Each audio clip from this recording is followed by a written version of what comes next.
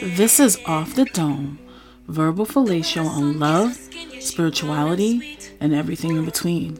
Here, I hit you with a bit of unfiltered musings from an always Brooklyn, Caribbean rooted, sarcasm driven, intellectually and spiritually guided girl.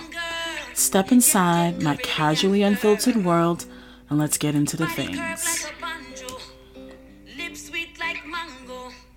Her voice nice like a Bob Marley tune.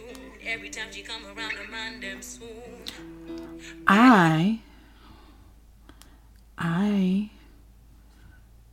Hey y'all. I was gonna start talking and I don't know what happened, but I just decided to kind of like pause instead. How y'all doing?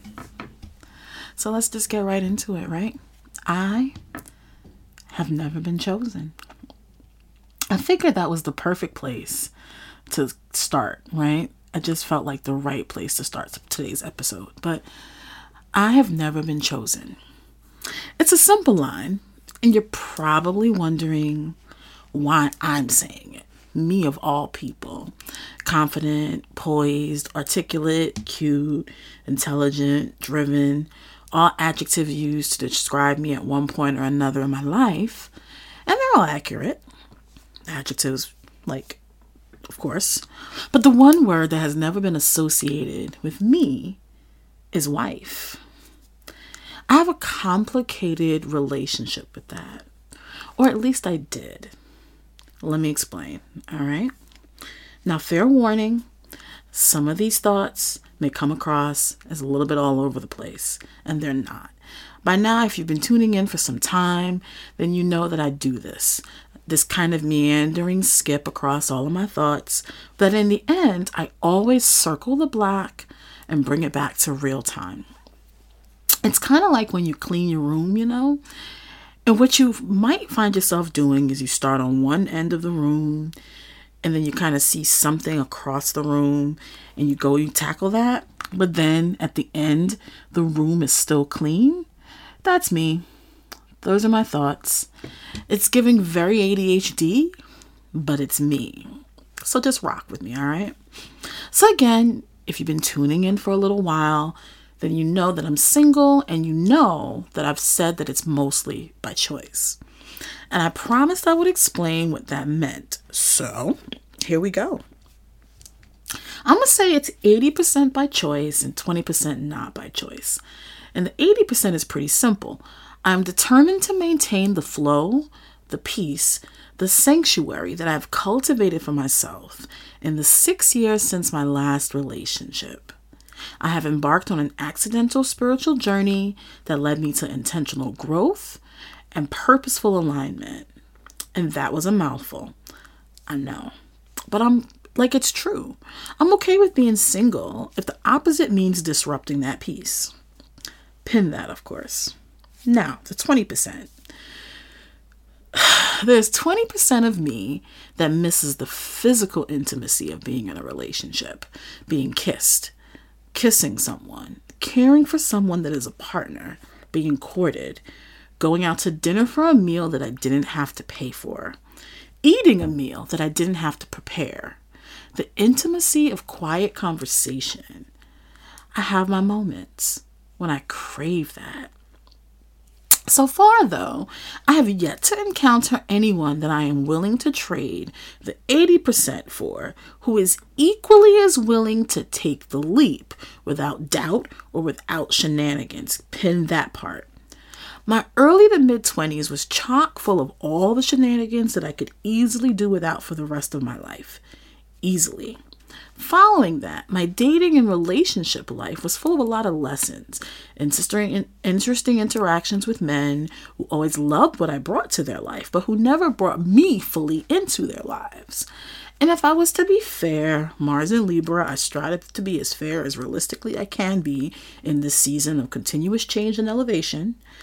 I didn't always bring me fully into their lives either. One of the things that my girlfriends and I would do when we were in our 20s, and I'm sure you probably do something similar with your girlfriends too, or if you're a guy, like if you're one of my dudes listening, then you do this with your boys, right? Is that we would talk about the dudes in our lives and we would name them. Okay, by we, I mean me. Now, the litmus test was if I gave you a decent name, you had potential. If I actually called you by your real name, like your government name, I liked you. If you got called by your government name, like your full government name, though, I was probably irritated with you. And finally, of course, if I called you that dude over there, if I hadn't already broken up with you, well, I was on my way to. Take disappearing acts, for example. So disappearing acts I came up with on the heels of reading the book of the same name by Auntie Terry Macmillan, that is. Or maybe it was after having seen the movie. Could easily be both, but I digress. Either way, in the book, the title characters Franklin and Zora had this whirlwind, on again, off again relationship, and sometimes he would just dip without explanation. I distinctly remember Wesley Snipes' character playing Franklin in the movie and watching him in those denim, the chambray button downs and the slightly creased Timberland boots. Because yes, he actually did work in them. And he would hang out on the steps of her brownstone. And I don't know why that particular scene always plays in my head, but it does. So maybe that's how the name for the disappearing acts in my life kind of came to be. I don't know. But anyway, disappearing acts was a cool dude. We went on a few dates before we first slept together. And we would talk every day. He was intelligent. He was poised. He was articulate. He was good in bed. And then one day he went ghost. So me, I felt away for a little bit, but I quickly got over it and I moved on, right? Until I want to say about a month or two later, when all of a sudden he hits me up like, well, what's good? Like nothing had ever happened. And I distinctly remember calling my girlfriend to be like, yo, what the fuck? And of course, we had to kiki about it a little before I responded. For the record, 40-year-old me would have blocked him on sight. Shoot, even 30-year-old me would have laughed at a text message to him and then blocked him. 25-year-old me, who was still feeling her way through this new dating world, following the on again, off again, sometimes, relationship most times, situationship shenanigans, that girl wanted to know what the fuck is up. So I played along.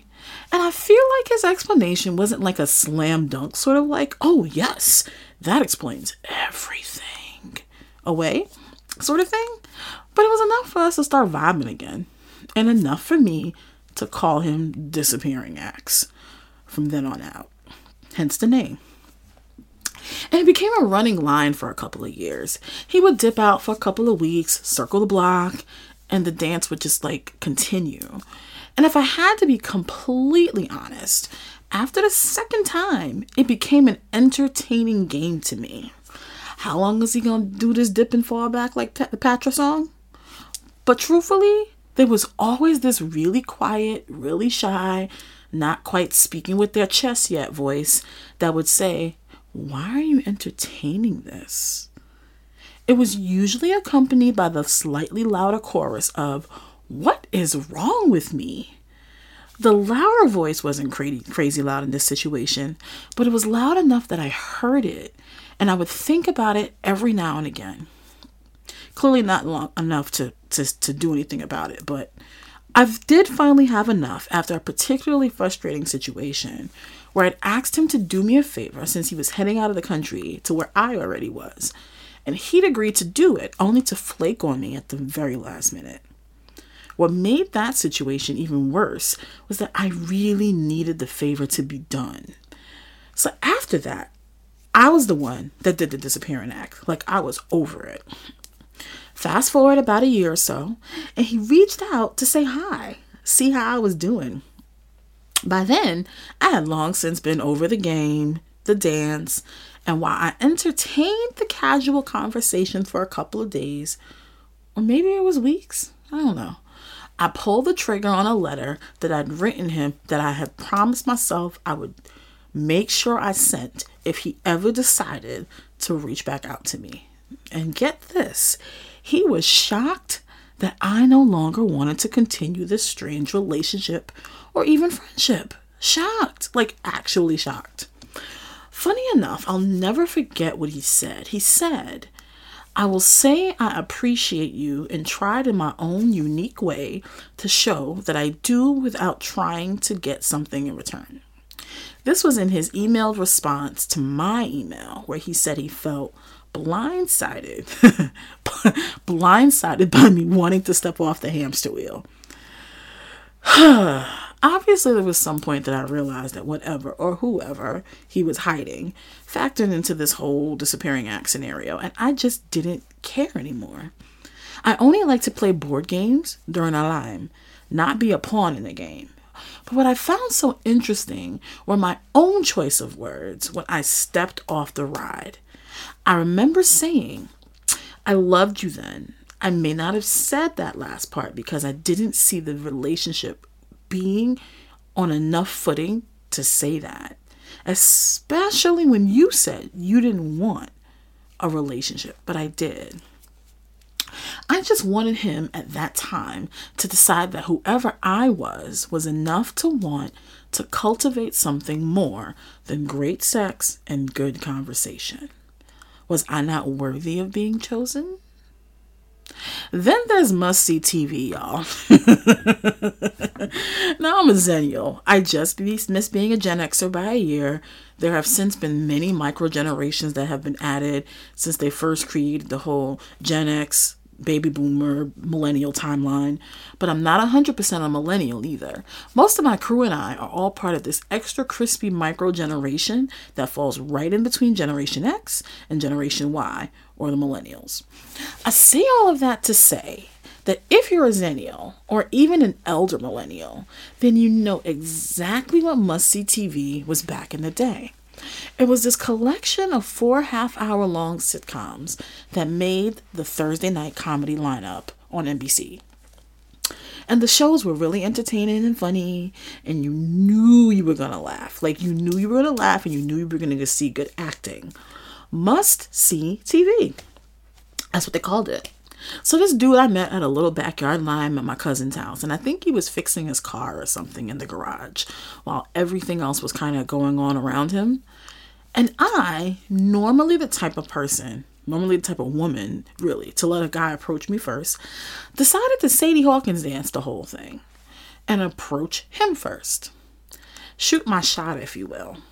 He was dark chocolate and he was nicely toned and attractive. Worst case scenario, I'd have a story to tell. Clearly, I still have a story to tell. So we went on a couple of dates and his birthday fell in between this time. He was a Scorpio. Should have known, right? Now, the elevated me looks back on this time and watches this version of herself like, bitch, the fuck is you doing? And to be fair to my spiritual court, they tried to stop me too. I think I realized it soon after I had already done it, but I was completely thinking with my little brain versus my big brain. Yes, women have little brains that they think with too. Just saying. But long story short, right? I decided to take him to dinner and then to rent a little space by the water for us to spend the night. And of course, everything that could have probably gone wrong did indeed go wrong, up to and including the car breaking down on the way to the restaurant and then again on the way to the hotel. And then before that, struggling to get the hotel even booked, even though I had more than enough money available on my card. Yo, they tried really hard to stop me. Clearly, I was not paying attention enough. Fast forward about a month, and this dude was in my ear, talking about he loves me and he could see a future with me and etc., etc.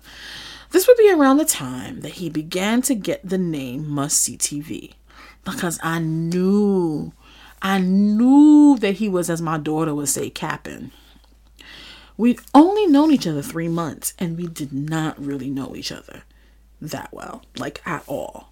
Sure, I knew him in the carnal or biblical sense, right? I knew what kind of food he preferred. He was Jamaican born, and fairly traditional. So he was very heavy on like the Caribbean, them heavy car beats and that kind of thing, and not too much else, to my everlasting annoyance. But to be able to know him enough to say that I was falling for him? Nah. And I knew for an absolute fact that he didn't know me well either, because I hadn't shared much of myself yet, intentionally so. Again, must-see TV. There was something about him that didn't sit quite right, and until I figured out what that something was, I was not sharing more than was absolutely necessary. But the sex was good.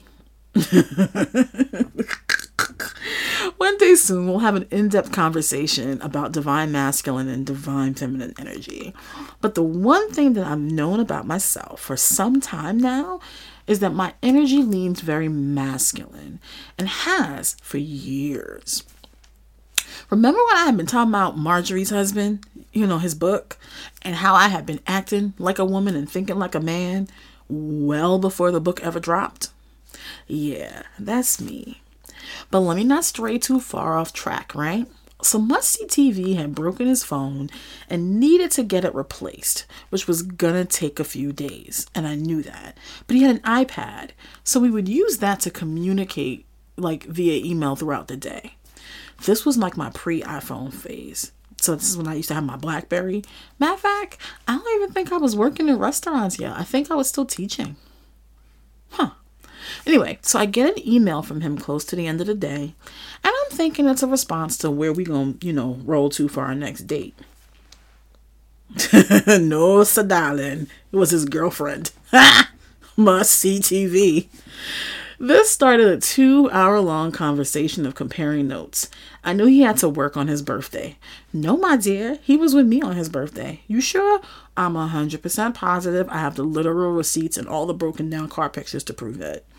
And the cheating that was realizing that the cheating was so agwan. Remember what I said, right? F the buns, they still gonna cheat. Yes, I absolutely did dump him. And the dump him was so epic that I wrote a story about it. A short one, if you will. And maybe one day I'll share it. But that's not the point of today's discussion. What's more important here is the aftermath that came a couple of years later in the form of a random update from my cousin. Hey girl, so so-and-so married that crazy chick? Wait. The girlfriend? The baby one? She was 8 years younger than me at the time. That he cheated on with me? Who threw all his clothes out the window and changed the locks and broke her own MacBook? That one? Well, I dodged the bullet, I know that. And then the small voice, even still. Well, damn. I can't even get this one to choose me. Not like I wanted him or anything, right? But shit, really? And it was around then that I knew that some serious healing and inner work and possibly therapy was needed. So what did I do? Oh, y'all already know that I was in another relationship by then. Come on now. Come. Also, clearly I eventually did do the healing and the inner work and the therapy, just to put that out there. That's how we've gotten to the podcast. But that's how it goes for so many of us. Before we take a step, or in my case, multiple steps back, and take a hard look at ourselves and the roles that we have to play in not receiving that which we desire or that we claim we desire, you got to do that first. Now, I've said on a number of episodes that it took me a while to decide that getting married was something, that I wanted to do. I never saw it for myself. And I think that being quote-unquote chosen ties into it. So on my Instagram feed, I like to post in my stories a word of the day every day. And a word of the day is simple. It's usually an affirmation or a statement or a call to action for daily living. Sometimes it comes from a gospel singer. Sometimes it comes from an Iyanifa or a Baba that I follow. Sometimes it's a priest. Or in this case, it comes from one of my favorite spiritual diviners. So she threw out this affirmation and call to action, and it stopped me dead in my tracks. I'm going to drop it here because I really think that it's the perfect tie-in. It's a dangerous game you play when you continue to water yourself down to become more palatable to others. This act of humbling yourself will cause you to develop new insecurities that you didn't have before. It robs you of your essence and authenticity. And more importantly, it'll trick you into believing what people try to project onto you. You've heard me talk about false humility before, and the tie into this here is part of the reason that I didn't think that I ever wanted to be married. I heard for 2 decades straight that my voice was too loud. My intelligence is too much. Oh, don't be too sarcastic. Humble yourself. People don't like it when you think you're better than them. Oh, you'd be so pretty if you lost 10 pounds. Ever consider getting a weave? I think you'd look good I think you'd look better with the longer hair. No guy wants anyone that's smarter than them. Be meek. Don't talk so much about your accomplishments or like where you've been. It sounds like you're bragging. On and on and on the list went. And for decades, it permeated my psyche. And because some of the things that they said were things that I was already in my head about, what with the alopecia and the eczema and the big personality waiting to come out and the extra 10 to 20 pounds that I was, trying to lose depending on the time period we're talking about here, especially during my formative school years because I was a performance dancer. And before you knew it, I was walking with everyone else's insecurities and I'd made them my own. So now, who's going to want to marry me? Let me make sure that I don't miss anything. Let me constantly work on myself. Let me be perfect or no one's going to want me. No one's going to pick me. No one's going to choose me. And then when men did, I transformed into this people pleaser who wanted to make sure that she didn't miss anything. Made sure that they had whatever they needed. And I stopped choosing myself. And that, my friends, is the key to being chosen that they do not teach you. You have to start by choosing yourself. How could I possibly expect to find the partner that I was desiring to have now that I knew what I wanted and expect them to treat me the way that I wanted to be treated when I didn't treat myself that way? What example were they going to be following? Where were they gleaning it from? Surely not the one where I took care of them and not myself. Which leads me to the first time that I chose myself. And you may remember in one of the last episodes where I mentioned that my last relationship was a relationship, sort of. So at the halfway mark, when I knew with absolute certainty that he cheated on me, and we had our come to Jesus meeting, as I like to call it, and things got better for a little bit, I distinctly remember looking in the mirror and being shocked at what I saw. Sallow skin. My hair had started falling out again after years of it not, even in the locks that I had. I'd gained weight and I was starting to notice it. And it wasn't like the fun relationship weight that you kind of put on sometimes. And what did I do? I threw more of myself into my work because work was something that I knew I could work through and perfect effortlessly. But soon I began to really start to pay attention to the benchmarks of normal relationships that weren't happening here. He knew and had hung out with my family, my friends. I had not hung out with his, though. I knew his mother, and I knew his uncle and his cousin very well, but mostly because they who were usually at his house whenever I happened to be there or when I came by. I used to get the occasional just because gift, not so much anymore. And the relationship deteriorated slowly as my intuition and confidence began to grow. That little voice had finally started getting louder. The voice that said, "Not sure what we doing here, but I promise you it needs to change." He had gotten comfortable with doing the bare minimum because I let him. And as you know, I did eventually leave. Now, remember when I also told you I got closure, right? And he told me all the reasons he didn't believe he deserved me and how he moved in accordance with that? The part that I did not tell you, though, is that guess what? Y'all ready? He got married. He sure did. And of all the times of wanting to be chosen, of all the times when that little voice asks what's wrong with me, that little voice was never, ever louder than it was in those moments that I found that out. Because here's the thing, I wanted to marry that man. Of all the people I've ever seriously been with, I wanted to marry him. And that was not a secret. Clearly less so towards the end, but absolutely in the first 2.5 years. Obviously, there's nuance, right? And there's a few things that I'm leaving out here, mainly because some of it is not my story to tell. And you will notice that as I retell these stories, my goal is not to be the victim in them or to blow up anyone else's spot. I'm really just recapping the spaces they occupied in my life and how I was able to grow and evolve from them. So in this one, I cannot tell a lie. I low-key cussed him out. Clean. I was pretty upset about that one. But in the reasons why, the one thing he said to me that stopped me cold, he said, I knew that if I told you what was going on, you would have stopped your life to help me. I didn't want you to feel like you had to do that. So I made the decision for you. And in the conversations that followed, though I told him flat out, that wasn't your decision to make for me, I realized that for the first time ever, someone had actually indeed chosen me. It just didn't look the way I thought it would. That's the biggest thing about expectations that I've learned over the years. We think that some things are meant to look a certain way, and we expect them to play out a certain way to receive the outcome we desire.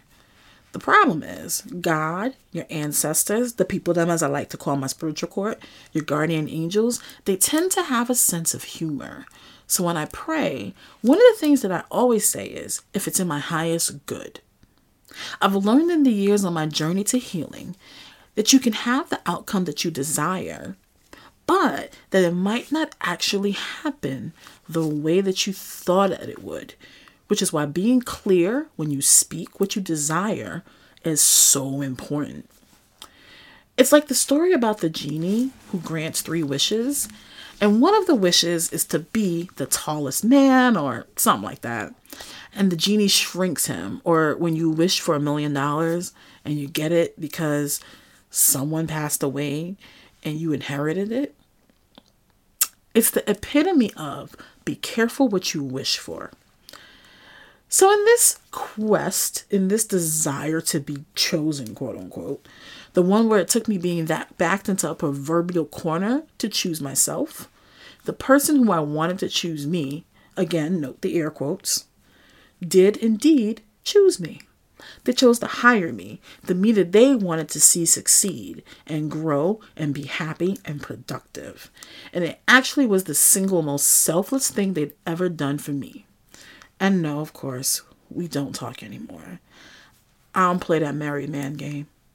And I won't get into why else we don't really speak and that we can't be friends. But if he happens to come across this podcast and listen, thank you. I didn't get it when you said it before. I get it now. And I genuinely wish him happiness. True happiness. Just over there, just not over here. I've had a complicated relationship with being chosen. It's me that overcomplicated it for years. It's not that hard. The only person that needs to choose me is me. Choosing to love me, choosing to truly love me, is the biggest choice that I can make. And I've never been happier to be consistently doing it.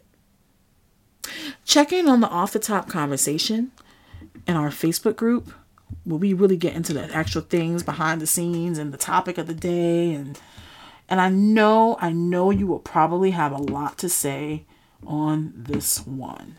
But seriously, I thank you for listening to my personal healing journey. I'm grateful. Besos, mi amores. Attitude, but you can't get enough. She like food, Caribbean girl.